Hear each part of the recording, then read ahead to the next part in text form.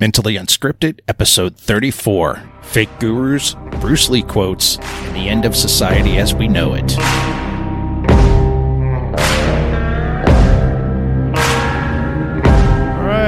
Welcome back to another episode of Mentally Unscripted, your favorite podcast to listen to regular people talk about complex ideas, come up with some new ways of thinking about them. As always, I'm joined with Scott. Scott, how are you today? I'm doing great. How are you? Can't complain. It's a beautiful day in Montana. Nothing wrong with that. Is there ever not a beautiful day in Montana? No.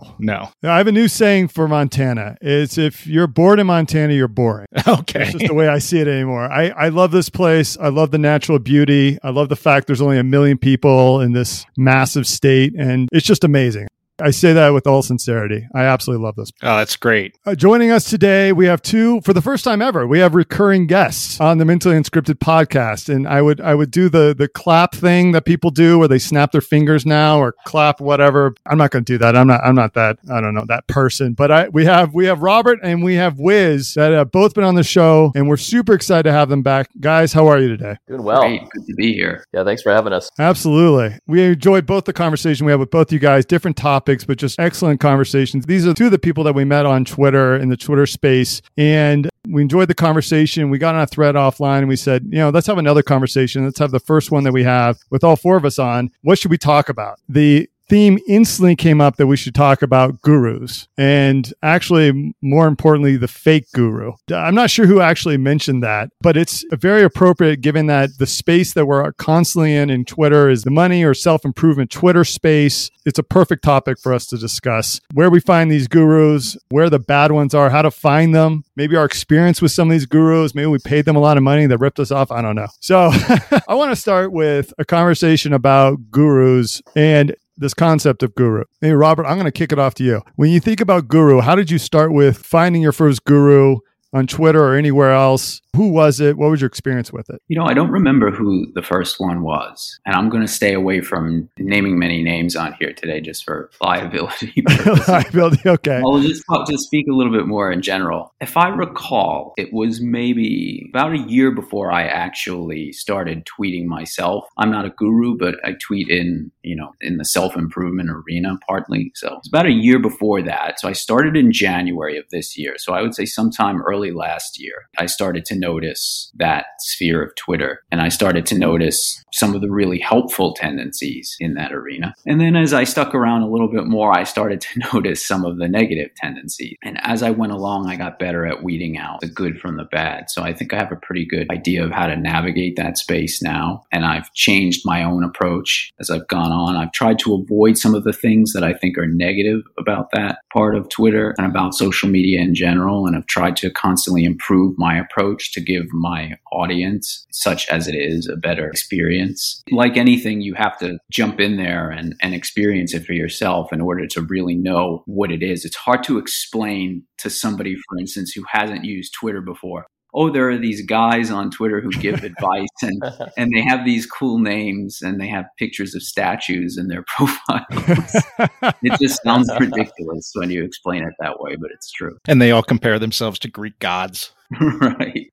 Yeah, that's right. Now, Wiz, what about you? What's your initial experience with gurus? Oh, man. Well, I think going back, I've read a lot of, I guess early on, I kind of took the belief that if you want to learn how to do something, read someone that knows how to do it. And I think at some point, I kind of made that transition to there are these authors who basically, they don't necessarily know how to do the particular thing, but they at least purport to know how to improve generally. And so I started reading these guys, and a lot of them are really good. And I think that each thing I've read, there certainly were nuggets, and they weren't always what they claimed to be, but I think there's bits and pieces to pick up along the way. In terms of guru from a negative connotation, I think that there are folks that sell courses that I've bought and I regret buying because they're $25 course for something that's really very much common sense. And I hate to say it, but that's been within the past 2 years that I've bought some courses like that. So anyway, that was my initial experience with a quote unquote guru, somebody that claims to be an expert, but at the end of the day, they're really not. Overhyping their expertise and experience. Yep, that sounds about right. Scott, what about you? I'm a little bit older than you guys, so my guru days go back to before the internet.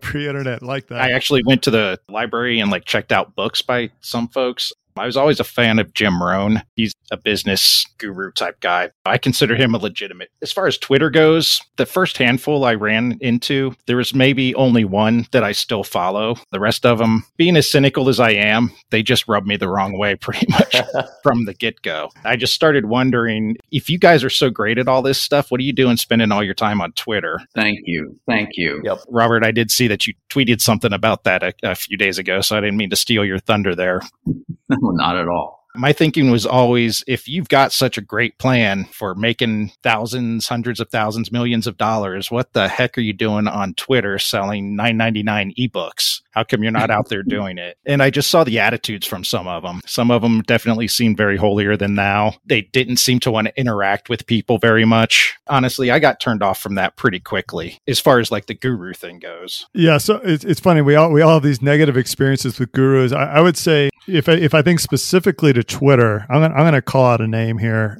because you'll never know about me. Naval is kind of an interesting one, and one I really enjoy his account. I enjoy hearing what he has to say. I've listened to a lot of interviews offline, and I think the first time I heard him share his ideas and the way that he crafted his message on Twitter, it really sounded very profound. And it also really resonated with me because it filled sort of this gap I had in either my understanding or sort of, it's almost like there's an itch and you want to scratch it in a specific area. And this person says it in a way that is so illuminating that you feel like you've scratched it.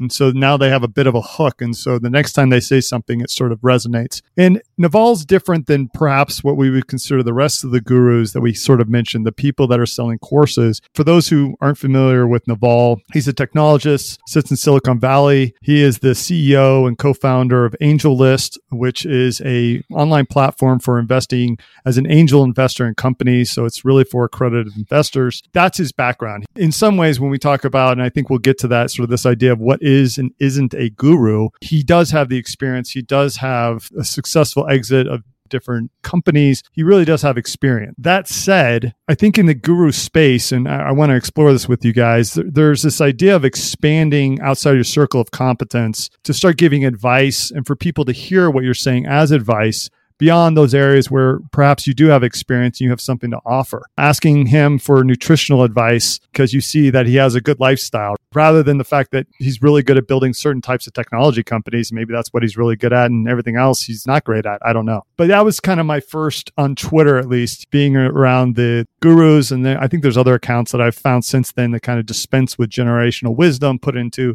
a bite-sized capsule on Twitter. And then you get to the next area, which is the people that are trying to sell stuff. They're trying to sell their marketing plan. Maybe they're selling their health plan. Maybe they're selling something else. I think, like you guys said, you become cynical. Whatever they're sharing, you begin to have a little bit of a resistance to it. And then at some point, if they had value, you don't see it anymore. And you just stop following them, right? I'm going to say it's a shame. I'm going to push back on this idea that all these gurus are shams and they're not worth listening to, because I think there's something valuable to hearing knowledge and experience put into the guru formula in some way, shape, or form. I'll ask you, do you guys think that all gurus are shams? I'll go first, I guess. No. And in fact, I'm glad you said this, because at one point was going to say it as well, not just to cover my own rear end, because I do sell certain things as well. But just to say that, no, there are plenty of people who offer real value. Just because you're selling something doesn't mean you're a fraud. And just because you're giving advice doesn't mean you're a fraud either. I think it goes much deeper than that. So no, absolutely not. There's plenty of value that I've gotten from a lot of people on social media, but I think there are things you have to watch out for. Yeah, I would definitely agree with that. There's a lot of value out there. We had Joey the Cypreneur was on episode 27. He's one that I think offers value. I think what separates them is why they're in it. Joey, when we talked to him, he was in it because he was really interested in what he was doing. And he had spent years, obviously, I don't know, Robert and Wiz, if you guys have followed him for very long, but Paul and I have been following him for a couple years now, I think. And he started off not selling a service. He just was going out there tweeting and interacting with people. And then over time, he built it up. To me, that seems like it's a good faith place that he's in, because he was doing it before he was making any money off of it. But there are these other people that they go out there and they've got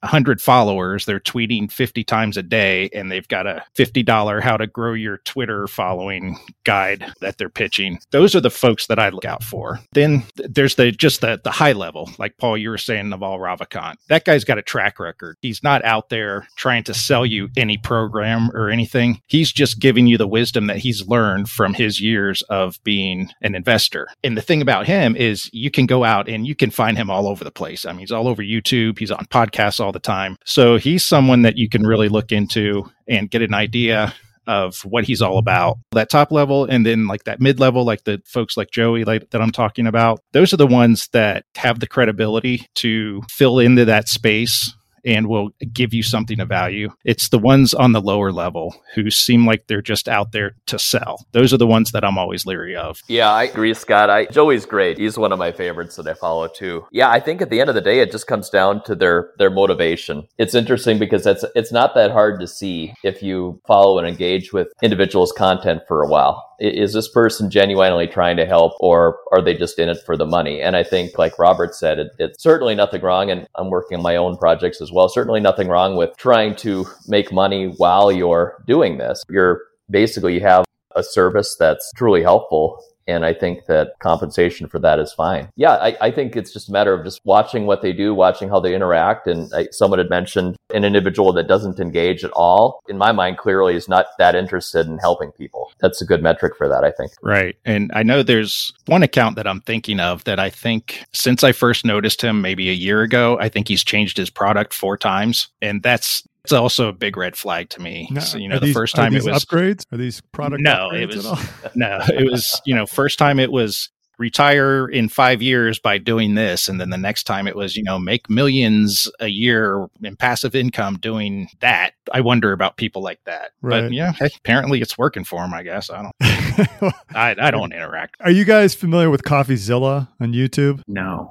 Okay. Oh, wow. All right. It is Guru Takedown Porn. It is an account dedicated to finding the gurus and exposing them for what they are. I watched a few of these. I haven't seen one recently, but he does a lot of work. The whole idea is that he's an investigator and he's finding all the clues, like a PI back in the day. And it's kind of funny, but it made me think we're talking about this idea of having something to sell, and that there's the big gurus that you hear about. And I'll use names like Grant Cardone. Ty Lopez, I think, is another name that gets thrown out there. I'm not familiar with their products. I feel like back in the day, I may have seen some of their advertisements, and they talk about these amazing dreams that you can achieve. So it's well beyond anything that you're going to see in the Twitter space, because I feel like Twitter is like a microcosm, and a lot of these people, maybe they're going to give the same claim that, retire in 5 years on this $25 PDF. But most of the stuff that they're talking about is of the same thing. Have at your yacht, create this new lifestyle. And I recall Ty Lopez being in his garage of all places, and the whole thing was stacked with books next to his Lamborghini. And I thought, that is just straight bizarre. No one reads in their garage next to their car, but I don't know. Maybe this guy does. I don't know. Right? I don't know. If I had a Lamborghini, I might sit next to it and read. Okay. All right. He goes through this and he talks about that. And it's interesting that there's almost like this guru Ponzi scheme where they're able to bring people in. Maybe some of them have some success, but like overwhelming people don't have any success at all, but they keep on selling this dream. It makes me think, like, will this ever go away? Is there ever going to be a lack of desire for gurus? Because fundamentally people want to improve, right? Right. Yeah. All of them are selling something you don't have another. I mean, you have to sell something people don't have, or they're not going to buy it by definition. So you're either selling them on an image or something they don't have in terms of a physical product, or something they don't have mentally or emotionally, confidence, security, things of that nature. And as I said, it's not necessarily bad to sell people those things, but there are ways to do it that are more genuine than others. The idea, going back to what you said before, the idea of having a track record is one of the things that's absolutely essential, even for people who operate anonymously or with pseudonyms. I think it's still possible to display the fact that you have credibility, even when you use a pseudonym, to be able to give a sense that behind that account, you are a real person who has done real things. I can usually tell that pretty quickly, as opposed to somebody who's running a kind of Potemkin Village account where it's, a sage, but you can't really make out a real person behind that account. It's too can. Yeah, it's too bot-like. Yeah, I feel like it's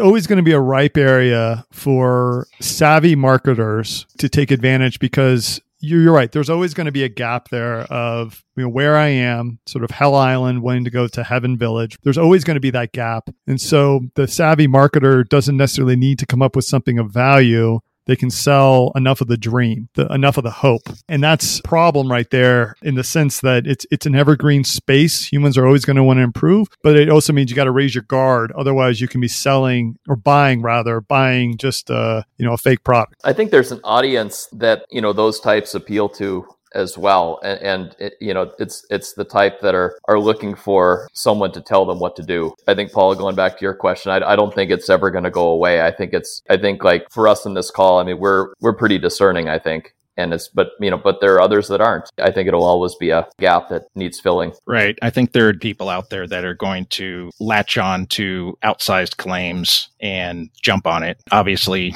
watch late night TV or anything. These folks have always been around, and there's always been marketers out there who are willing to take advantage of them. And it's moved on to the internet now. That kind of predatory behavior, I think, is inherent in marketing itself and the art of advertising. Some of the first things you learn in marketing, copywriting, and advertising is how to get people's attention. And that's usually by ditching nuance right out of the gate. I mean, you create an image, you stop them from thinking. In essence, you're hypnotizing them. You're creating a shock, a trance, and then you immediately launch into a picture, a visualization of what they could be or what they could have. This is true of everything from deodorant to oatmeal to a course on growing your Twitter. It's all like that in terms of the basic marketing. Some people don't think beyond that, though. We're able to sit here and say, yeah, we know advertising is mostly nonsense, but we're entertained by it and we get drawn in and we find good product because we do have a sense of discernment. And like Wiz says, there are some people who just all they care about is that click and the product that lies beyond that click. Simply because they clicked on it, it's going to be a good product to them. That gap is huge, and there are always going to be unscrupulous people operating in that gap. Where I start to get uneasy is when I see people who are creating a problem and then trying to sell you a solution, or I should say creating a problem and convincing you have a problem that you don't really have, and then trying to sell you a solution to it. Back in the dark ages when I was in marketing, my marketing class, I had a professor who said, if you want to get rich, just figure out what pisses you off and fix it, because chances are other people are pissed off by the same thing and they're going to be willing to pay you for it. But what I've seen happening with pharmaceuticals is a perfect example where they'll develop a drug that does something. They will create a condition that drug is supposed to treat and then advertise the drug. And I see that on Twitter. People who are definitely savvy marketers, they do that. They will convince you that you have a problem that you don't really have and then charge you $50 to tell you how you're going to fix it. That's where I really start to get uneasy, is when I see that. When it's something that I can look at and say, yeah, I mean, I can see why a lot of people would find this being a problem. Help with copywriting or more persuasive writing. I'm trying to think of some of the recent things that I've seen on Twitter, right? Those are, I think, legitimate things. But someone who is telling you that you're never going to get laid and no girl's going to ever want you if you don't have 10% body fat, so give me $50 for my PDF. That's the type of thing that I start to get very uneasy out. And it didn't work for me, so I'm still upset with my purchase. Yeah. So. You're identifying, I think, some of the clues and things that people can be looking into. But it is hard, right? The cult of copywriting is an interesting one in the self-improvement space, because I follow a lot of these accounts, and there's a few that are the anti-guru mindset. So they're highlighting all of the tactics used by the most aggressive marketers to buy or influence you, but you're buying things that materially don't improve your life. And so to me, I'm almost thinking, is that really the measure that I would use in my head? Because it's possible that you're not aware of a problem, and then you become aware of a problem, and then you actually want to solve that problem. And if you actually want to solve that problem and it materially improved your life, and now you can say afterwards, I can never imagine not being this way, then you could argue that there's some value there and how it was sold and what was talked about, and the influencing wasn't totally in vain. It's quite opposite when it's like, oh, you've got this problem, here's a solution, and the solution is sucky. The problem, I don't really care about it. Why am I even trying to solve for something that I just doesn't even really bother me. I feel like I was compelled to buy it, so I did it. Now I'm wondering what the heck I did with my $50. I could have spent it at Applebee's. I could have got double the appetizers. I don't know. Do you guys think about that at all? Like, I mean, when you're thinking about the problem that's being solved there, does that matter at all for the guruism, or is it just experience? Wiz, I'm going to start with you. What do you think? Yeah, well, I think, so just to make sure I understand, so are you saying that the simple fact that they're highlighting the problem, is that more of the... Well, I guess so. There's certain problems that are just being solved by the fake gurus that are just, maybe that's a sign, or is it more the fact of the way that they go about the problem? Well, I mean, I think they certainly identify it, but more than that, I think they blow it up and they make it maybe even into a bigger thing than it really is. And I think that, going back to the body fat example or anything like that, they leverage that and they have an audience that's listening to them and follows them. And they keep repeating the same message over and over. And ultimately, that's going to get into your subconscious and say, well, maybe this is a problem. Maybe this is something that I do need to solve before I move into this next level. But I was just thinking about something earlier too. I think a lot of these guys, they frame it up where it's always an easy solution, or it's something that's very turnkey. To me, that's a sign, because I don't know about you guys, but like pretty much anything I've ever achieved of any noteworthy value in my life has taken a hell of a lot of work. So if you're looking for a sign, there's your sign. That's a good point. Get ripped without working out or dieting. Yep. That's right. For me, one of the really interesting things about the guru space, at least its manifestation on Twitter anyway, is the different ways that they approach sales and marketing to their audiences versus someone in another sphere. I noticed that, for instance, it's very common for Twitter gurus to insult their audience as a way to induce them to buy something, which is something that would not work in other realms. Like if you could imagine watching a car commercial where the car manufacturer says, "You're a loser, and in order to not be a loser, buy this car," and then the commercial ends. No one would act on that. And yet on Twitter, we see this very commonly where it's, you're a loser working a 9-to-5 job. You need to create a passive income, blah, blah, blah, blah, blah. Click here for my course. And the entire dynamic of the relationship between guru and audience is based on that contempt and that insult. But this helps them to kind of weed out who's not loyal to them and their following, because the people who don't like that are just going to unfollow it. The people who hear that are going to assume it's directed at somebody else, not them. Oh, he's referring to the other followers who are losers, not me. So I'm going to stick around and see what he has to say. And all that does is create more of a cult around this guru figure. Yeah. Do you think they do that deliberately? Do you think they do that to try to weed out the... Absolutely. One of the best ways to cement loyalty among a mass group of people is to periodically say something crazy, because the people who aren't loyal will be forced to leave, and the weak-minded people will be forced to agree with you, even if they think it's crazy. I don't know. That sounds straight out of Himmler. I'm just going to put that out there. No. That's words in mind, baby. That's words in mind. Well, that's a great insight. And that reminds me, one of Cialdini's 6 principles of persuasion is consistency. When you get somebody who is already following you and making comments on your tweets and retweeting you, then when you do something that is maybe pushing the line a little bit, or they come up with a product and try to sell it, they want to be seen as being consistent. So those folks will oftentimes bite on that. I think that's what you're trying to say, is that they're trying to exploit that feeling of consistency, or that desire to be consistent. Hey folks, I wanted to jump in here and say a quick thank you. We've had a lot of new listeners come on board in the last couple of months, and we're happy to see our numbers growing. And we know you have a lot of options and have your time, and Paul and I are grateful that you're choosing to spend it with us. And it has us highly motivated to keep bringing you new episodes and improving the quality of our content. But we have a small favor to ask of you. If you like the show, please share it. And please go out to your podcast player of choice and like, follow, subscribe, or whatever. That way, our new episodes will automatically show up in your feed, and then we'll get more attention from the podcast gods. Thank you, and back to the show. I think they're trying to create an in-group, too. Without a following that feels like they're a part of something, they're not going to buy your stuff. This is something that separates the really good bad guru from the really crappy bad. The really crappy bad guru doesn't know how to create that community. The really good bad guru, the one who's really talented and really manipulative, will be able to create that loyal following that buys their stuff. Have you seen the examples of the crappy from the bad where they've been exposed on Twitter? There's an account on Instagram called Baller Buster. I don't know if you're familiar with that. They devote their Instagram account to exposing gurus and frauds and fake businessmen,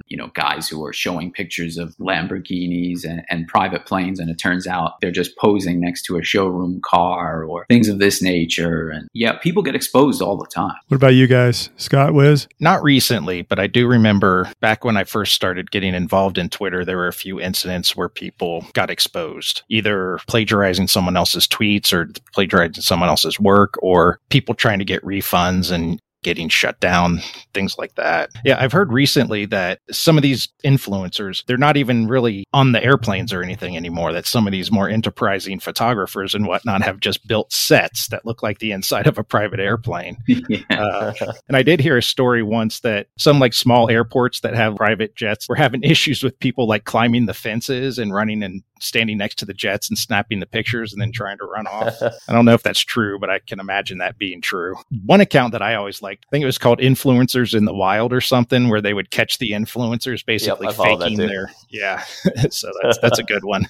I think on Twitter, it's like you said, Scott, it's more the dudes that do the plagiarizing. And that's, since it's all text based, I mean, that's the very apparent more so than like other platforms. But the interesting thing is talking about, building that echo chamber that some of these accounts have built. Even if they do that, and even if people call them out, they've narrowed down their following so much that their following doesn't care. Like even if somebody brings it up, it's not even a blip on the radar for these accounts. So it's almost like a cult that way. Yep. I could see it from the person's perspective that if they've bought into this system, this idea that this person can truly deliver them from wherever they are and they don't see any other way out, this person is it. You really do want to put those blinders on. You don't want to see any of the negative information, because that would then, to go back to the consistency principle, all of a sudden I have to start questioning my ability to make good, rational, sound decisions by engaging with this person. And is it easier to defend them? Maybe the person that's coming at them with this heat, so to speak, is a liar. Maybe they have personal beef, right? Maybe they're a former associate. I start to play these games in my head, and rather than look at the claim and say, wow, it's obvious that they tweeted the exact same language after this original one came out. That's a bad sign, right? That's the start of it. I should pick up on those signs, but it's hard, right? You need to have the confidence to say, hey, maybe I made a bad decision by listening to this person. I'm going to step away. It's as simple as that, but it does require a little bit of that dissonance. You got to be able to step back. And you may feel a little embarrassed if you gave the person money for something. Even though it wasn't very good, you may still be inclined to step up and try to defend it in order to just create that illusion that you made a good decision, that you didn't just flush your money down the toilet. I think that's been demonstrated in real studies. I can't think off the top of my head of the reference, but people who spend money on things are, I believe I read that they're more likely to rate them higher than if they got it for free, because they're justifying in their head the fact that they spent money on it. So they create reasons why it was a good purchase. So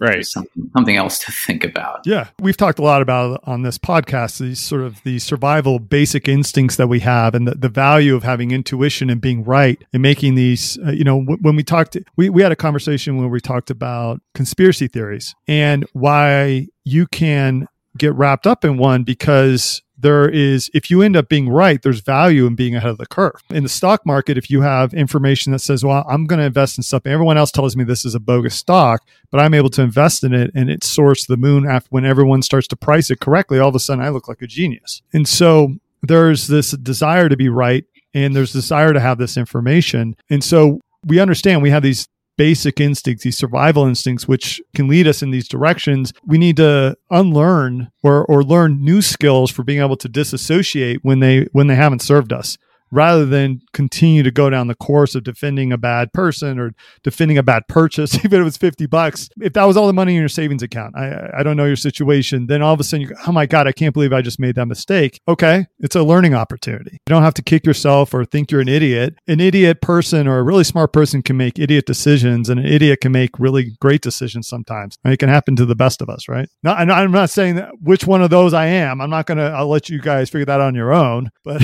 I'm just saying it can go either way. I think we've all made some questionable purchases in our life based off of unfounded promises.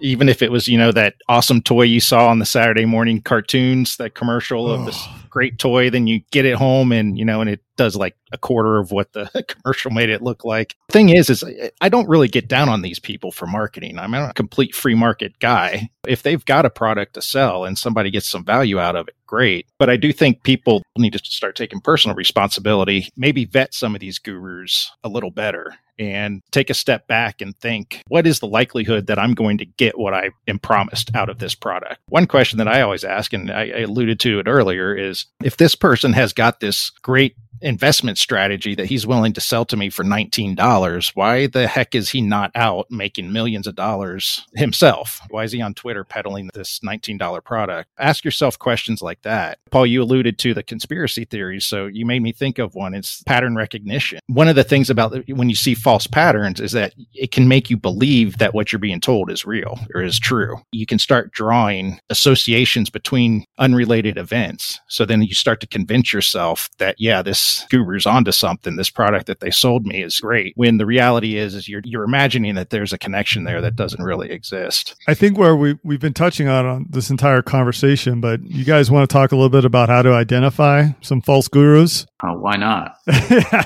Everyone wants to start targeting these people. Robert, what about you? It sounds like you have some thoughts on how to identify these charlatans. Yeah, I have a few thoughts. I mean, these are somewhat disconnected. I don't have a specialized system, and this is just based on observation. I think some things you can watch out for is that when you have somebody who's not willing to tell you specifics about what they've done or what they do, that's a big red flag. I remember one of the first gurus that I read. I'm not going to name names. This was before Twitter, and his book still sells very well, and he's still a name that you would know. I'm not going to say. But one of the things I noticed in the book, and this was before I had any business savvy whatsoever, was that I couldn't quite make out what this guy actually did. Like, he's telling me how to do business, but what business has he been in? What has he owned? What has he invested in? I couldn't find any evidence of that. It was like he was famous for telling you how to do business, but his business was telling you how to do business for which he's famous. And it was kind of this like closed circle of you couldn't find out what he actually did. And I remember reading years later a book by a genuine real estate investor, not a guru, but a guy just giving you nuts and bolts of how to invest in real estate. And he was saying, always watch out for what people are willing to tell you about what they own. Somebody who's genuinely giving you advice, for instance, on real estate or property development, should have no problem telling you how many properties they've owned. May even give you the addresses of those properties and say, here's what I paid for them, X, Y, and Z, so that you know their track record. You should have some indication of what somebody actually does, apart from selling you a course telling you how to do it. That's the biggest red flag. Yep, I'd agree with that. That's a flag that's on fire. Yeah, transparency is definitely a big one. Well, there's a couple other points there that I wanted to bring out. One of them is the story, the dream, the vision. How that's presented matters, in my opinion. And it's a tough line to always crack. So what you talked about is the specifics. There's routinely this idea of a hero's journey. And it's things like, I was bad at real estate. I'd made all the wrong investments until I found out this one secret. And after I figured out this one secret, I went on to make $3 million in 3 hours. And it's the one secret that no one's talking about, that if you learn it today from me, in a year's time, your life is going to change. And look at me and look at my success and look at all the homes I have. And so it's simplified the nuts and bolts of what you have to do. And it doesn't have to be real estate. It can be anything else. But how you present that. So you have the lack of details, which is a red flag. I think there's another side of it, which is, and we alluded to earlier, is the communication of what it is to actually achieve the success that they're promising. When it's framed as what I just called the hero's journey, I think that's a simplification of it. But when it's framed in that light, I think because we have a bias towards storytelling and because the stories are so easy, it's a lot easier than, well, here's the 17 addresses that I purchased. Here's the ROI that I had on them. And if you actually map it out, I've got a spreadsheet. You got to learn how to read the spreadsheet. But once you learn that, you can already see how instead it's so much easier to hear a story. That story doesn't necessarily mean that's false, but it is something you should be aware of. You should take that into consideration. Are they really good at what they do? Are they really good at marketing what little success they've had? I'd put that out as kind of a flag that you need to be aware of. Wiz, what are some other things that you look for when you're trying to figure out if this person is trying to sell something of substance? Really, there were three things that I came up with when I was thinking about that. I guess one is that is the guru teaching you to think for yourself?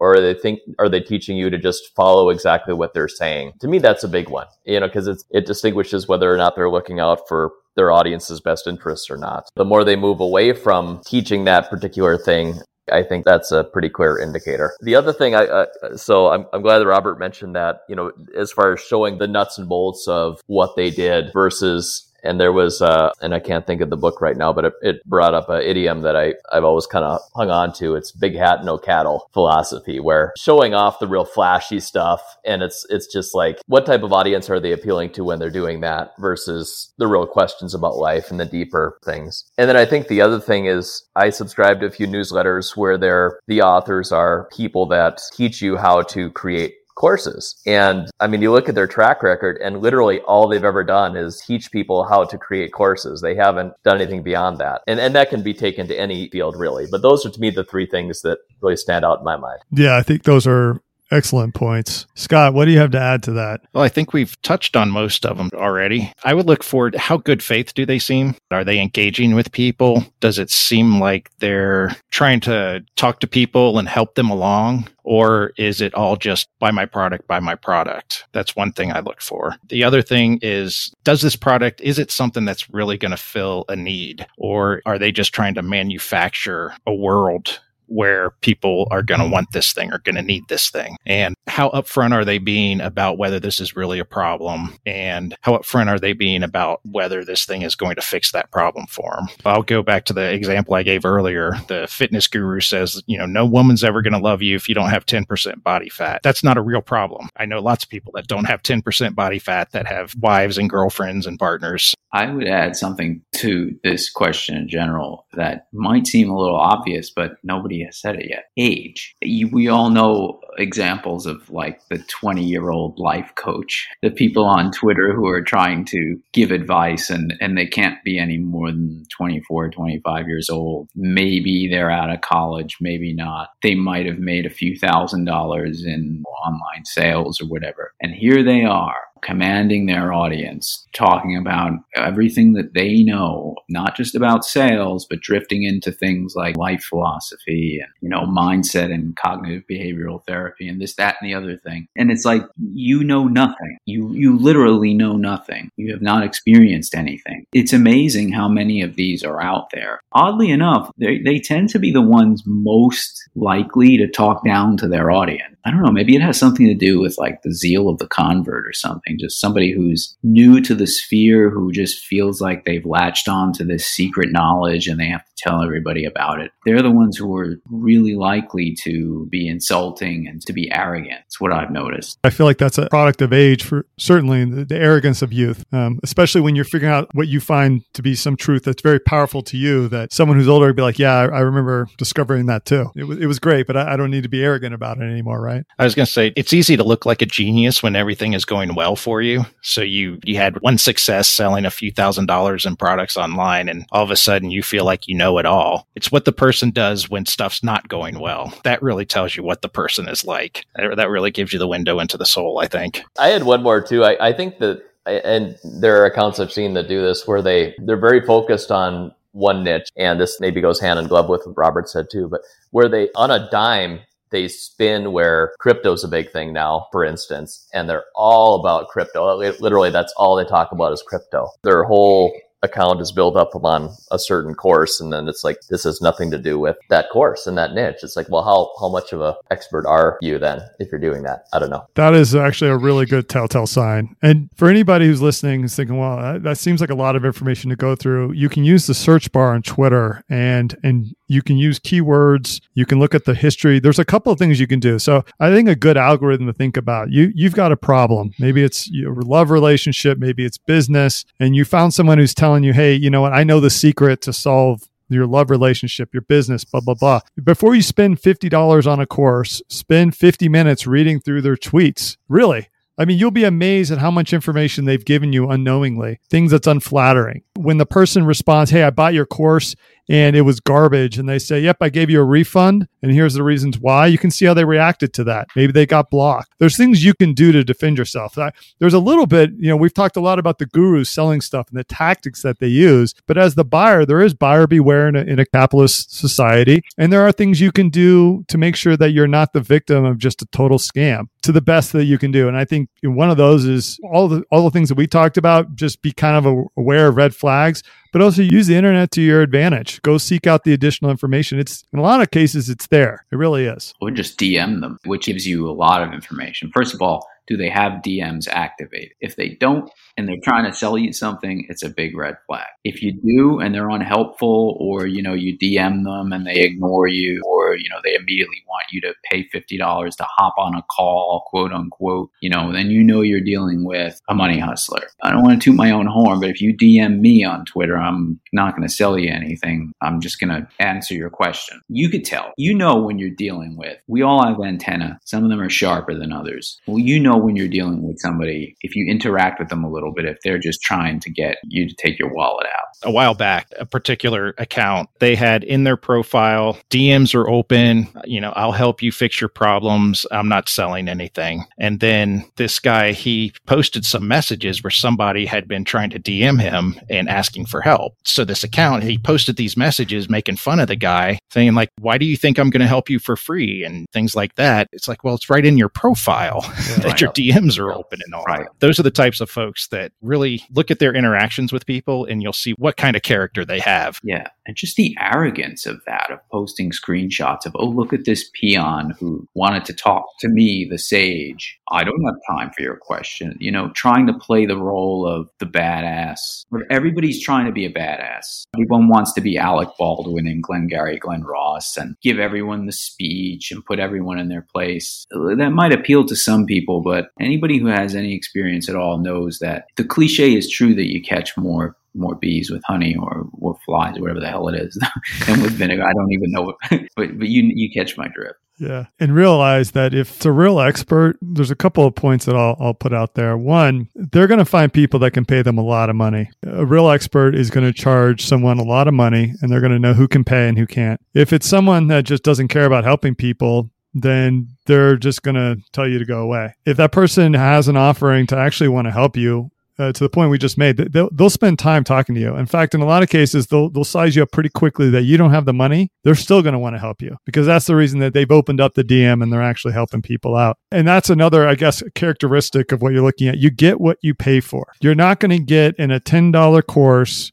the secrets to life. Now, I'm a firm believer that there's a lot of information out there that can infinitely improve your life, and it's all available for free on the internet. But it's a lot of information. It's an ocean, right? There's a lot of stuff to go through. I love Stoic philosophy. I think it's great. I think it has a lot of good information in it. You got to go read Marcus Aurelius. I can't summarize it in a tweet and somehow you're going to be magnificently formed and now find a new way to go about life. If anything, you're going to have to read that book, start practicing the principles, realize that you hate some of the stuff, but you're still going to do it and have some kind of life-changing event. Exactly. You're not going to get the secret of life in $10, which is why my secret of life book cost $11. There we go. I'm sure you could buy a Bible for $10 or Marcus Aurelius. But your point taken that the products that are produced today for $10 are not likely to lead you to higher realms of tranquility and transcendence. Not without a lot of investment. So that gets to the last question of this discussion because it was put up. We had this offline. We said there's good advice that morphs into parodies of itself. And I don't know who said that. Robert, it may have been you, but I thought that was a really interesting concept. So, and we've talked about it. I don't know if it was in this conversation today or a different one, this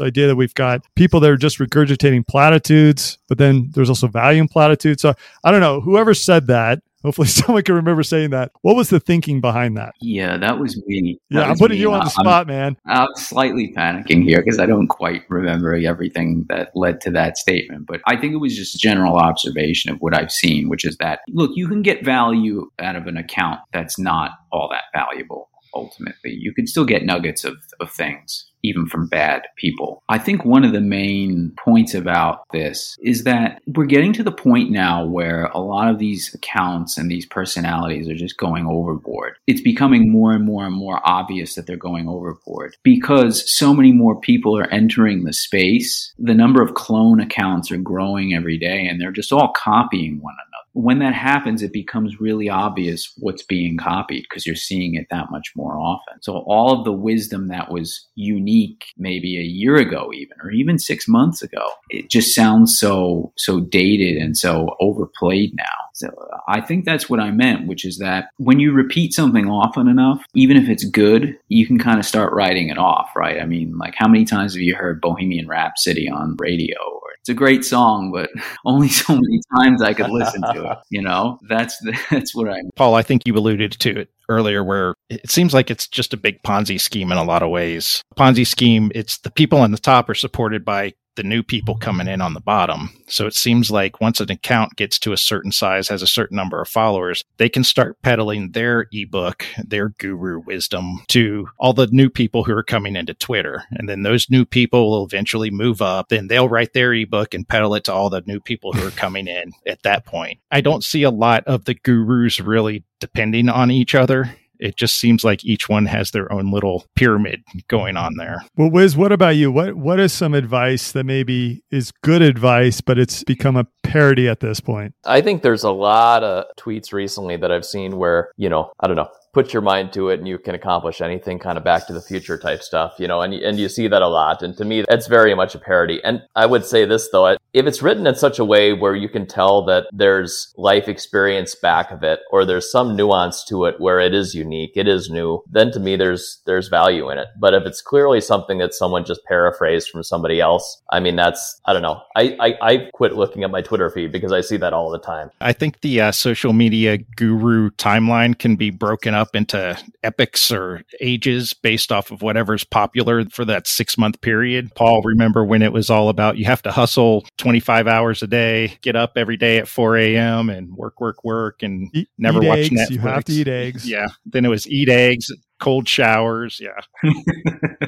It's almost like we can divide up the social media timeline based off of that. That's what I think is funny, is that all these people, they'll jump onto this one message. And then, Robert, like you said, there's going to be that one person who's going to step away and say, and start making fun of those people. And so then you get all of those people so then you get that whole crowd that's going over to him and trying to glom on to that. Well, now we're actually entering the kind of like Hegelian synthesis of all this, which is that the new guru is anti-guru. The new generation of guru is going to be people pointing out the foibles of the generation that came before them. In this case, the generation is a span of about 3 months. It's like every quarter, everyone evolves to something else. Twitter is fruit fly evolution speed. I mean, you're right. Everything happens very, very quickly. We love the anti-heroes in our movies. So maybe on social media, the American social media thing is the anti-guru now. I will say that with the guru who's not the guru, I've seen it where people will say, "Oh, I want to hear everything you have to say." And that person will say, "No, you don't. I don't want to speak about those things." When they acknowledge that they have a circle of competence, that no, I'm not,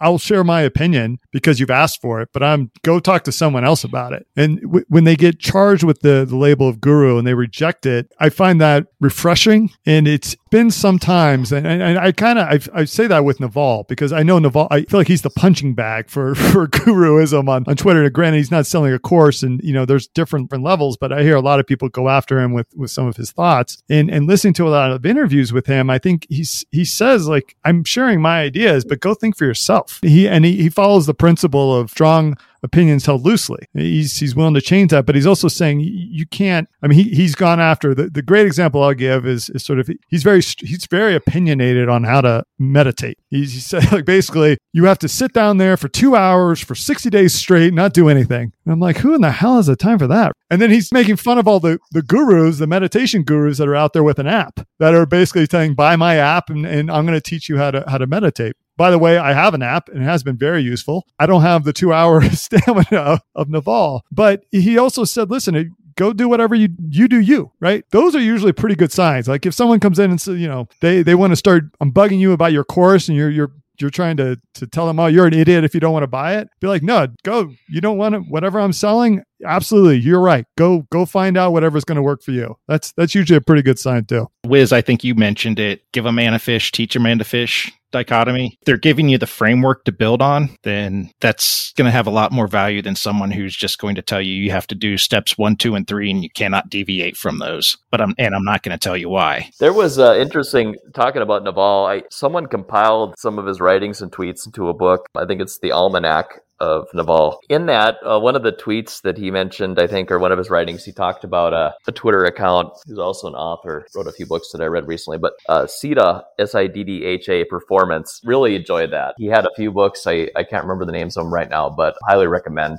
It just occurred to me as we're talking here. But now, have you paid attention to Naval GPT-3? No, what's that now? Anybody else familiar with that? So GPT-3 is an artificial intelligence engine, and I'm not going to, that's the most I understand about the technology behind it, but it's very versatile in that you can give it a corpus or a whole series of text by an author. It will create new streams of information based on what it read. So you spend some time, go on YouTube and say GPT-3 Metallica. You can listen to a song written and played by GPT-3. Wow. The Naval is an account where it just spits out Naval tweets, Naval-style tweets. They're all created by the algorithm and not by Naval. So it's possible that the gurus in the future are just going to be bots. Bots that bring together the collective wisdom of all these different gurus. That's right. And who knows? At some point, they may just be selling to other bots that are trying to do self-improvement. Right. The bots the younger bots that need the material, the input for their algorithms, are just going to be buying it from the older bots. That's right. That's right. We can cut down. We don't need to wait 3 months anymore. We can just do it every 10 minutes and just refresh it with a whole new army of bots that are looking for better information. Oh, the power of Twitter. We're over an hour, but one thing I wanted to bring up is one of the reasons why we're seeing a proliferation of these gurus online is it's really easy to create an information product and go out and sell it. The internet is great for disseminating information, but for proving anything, it's terrible. So keep that in mind, that when you're out on Instagram or Facebook, Twitter, wherever, or even someone who you just run across their website, just remember, it's really easy to make claims, and it's really hard for you to go out there and confirm that stuff. You have to do your diligence. If something sounds too good to be true, if they're selling their course that's normally $9,999 for $5, you're probably not getting a very good value. So just keep all of that in mind. I agreed, Scott. Agreed. Gentlemen, anything else you want to share with our audience about fake gurus before we wrap up today? I'll say one thing. Another one of my speculative kind of theories here. Scott, you mentioned why this space is proliferating so much, why there are so many new people entering this space. I wonder if it has something to do with the kind of general breakdown in our society of people looking for leadership and not really having it in everyday life and just feeling like they need to step into the breach and create something. This kind of pressure, especially on young men, because something we didn't mention, almost all these gurus are men. There has to be something to that. Why are there not women gurus really on Twitter anyway? Maybe there's one. Just food for thought, possibly for a future discussion. You're absolutely right. I think it's entitlement. A lot of it is that people, they want someone to fix their problems for them. So they will go online and look for that person rather than trying to figure out how to improve their lives on their own. They would rather just have that recipe where they could go through, check off the boxes, and then at the end, they're expecting some miraculous change. And I think a lot of that, is you're right. I think there's a dearth of leadership. I think education is terrible. It doesn't teach people how to think. We're in a culture where people, they just expect the solution to just be handed to them. The other thing too is we have this, we're obviously seeing a growth in victimhood. Victimhood is something that people are seeking out now. The point I'm trying to make is I think people are creating more problems or making their problems bigger than what they really are. I think a lot of that is all the negativity that we see online, the mainstream news, what we hear from politicians. So people create this reality for themselves where things are much worse than what they really are. And they're not going outside and talking to their neighbors and taking a look around. They're instead listening to what they're seeing on the screen. And that's making them think that they need to go go get these products. And I would just say, yeah, that is. I would just say be cautious about ascribing too much authority to someone just because they have a strong sales message. One would hope that they truly are an expert in their area, that they claim to be an expert in, but we all have problems. We all put our pants on one leg at a time. And the other thing I wanted to say is, I've always been a fan of the Bruce Lee mentality where Jeet Kune Do. I mean, you have so many options in front of you, and you take a look at, hey, here's something that works. I don't need to necessarily buy into the whole system, and maybe this information is free elsewhere, but maybe I can piece that together with something else that works and build my own system that'll work for me. And I think at the end of the day, we all need to be looking out for our own best interests and don't give that up too easily. Yeah, absolutely. That's a very good point. What was it that Lee said? Absorb what is useful, reject what is useless. Yeah. Yeah. The trick is knowing what's useful and what's useless. Yeah. Right. He knew. He always knew. I think that's a great idea to end on. When we think about these gurus and what they're sharing, the idea that don't let the salesmanship get in the way of trying to find out good information, realize that you're actually trying to solve a problem, know what you're trying to solve before you just blindly buy something, figure out what that is. There's a lot of free information available just on the internet. And then when you find out what you're actually struggling with, then you can probably zone in a little bit more on what you actually need to buy. And then from there, you can filter out people that are just trying to sell you the simplest of information, the vaporware, the useless garbage that isn't going to take you to where you want to go. There's plenty of it out there. Gentlemen, this was a great discussion. Hopefully, for everyone listening, you now have a very good way of identifying the fake gurus on and off Twitter. They're all over the place, and there's the good ones, so we're hoping we can help you identify them as well. Robert, where can everyone find you? At Words and Minds, WORDSANDMINDS on Twitter. Awesome. And Wiz? So I am on Twitter, WizStrat, WIZSTRAT, and also wisdomandstrategy.com. Well, thanks, guys. I really enjoyed today's conversation. I look forward to bringing you back. We can have more deep conversations about the destruction of society, because I feel like that's where we're going before we wrapped up with a really good Bruce Lee quote. So next time we'll come back for the slightly heavier discussion than fake gurus. Does that sound good? Excellent. Sounds great. Awesome. Well, thanks, guys. And for everyone out there, take care, be safe, and we'll talk to you real soon. Thank you. Well, that will do it for this episode of Mentally Unscripted. But hey, you're one step closer to kicking all this tribal garbage peddled by the politicians and the media to the side, seeing the world for what it really is with intelligence and rationality. Take care. To get a copy of today's show notes and links to the resources mentioned in today's episode, go to mentallyunscripted.com. And while you're there, don't forget to sign up for the Mentally Unscripted newsletter so you'll be the first to know about the new episodes and get bonus material not available anywhere else. That's mentallyunscripted.com.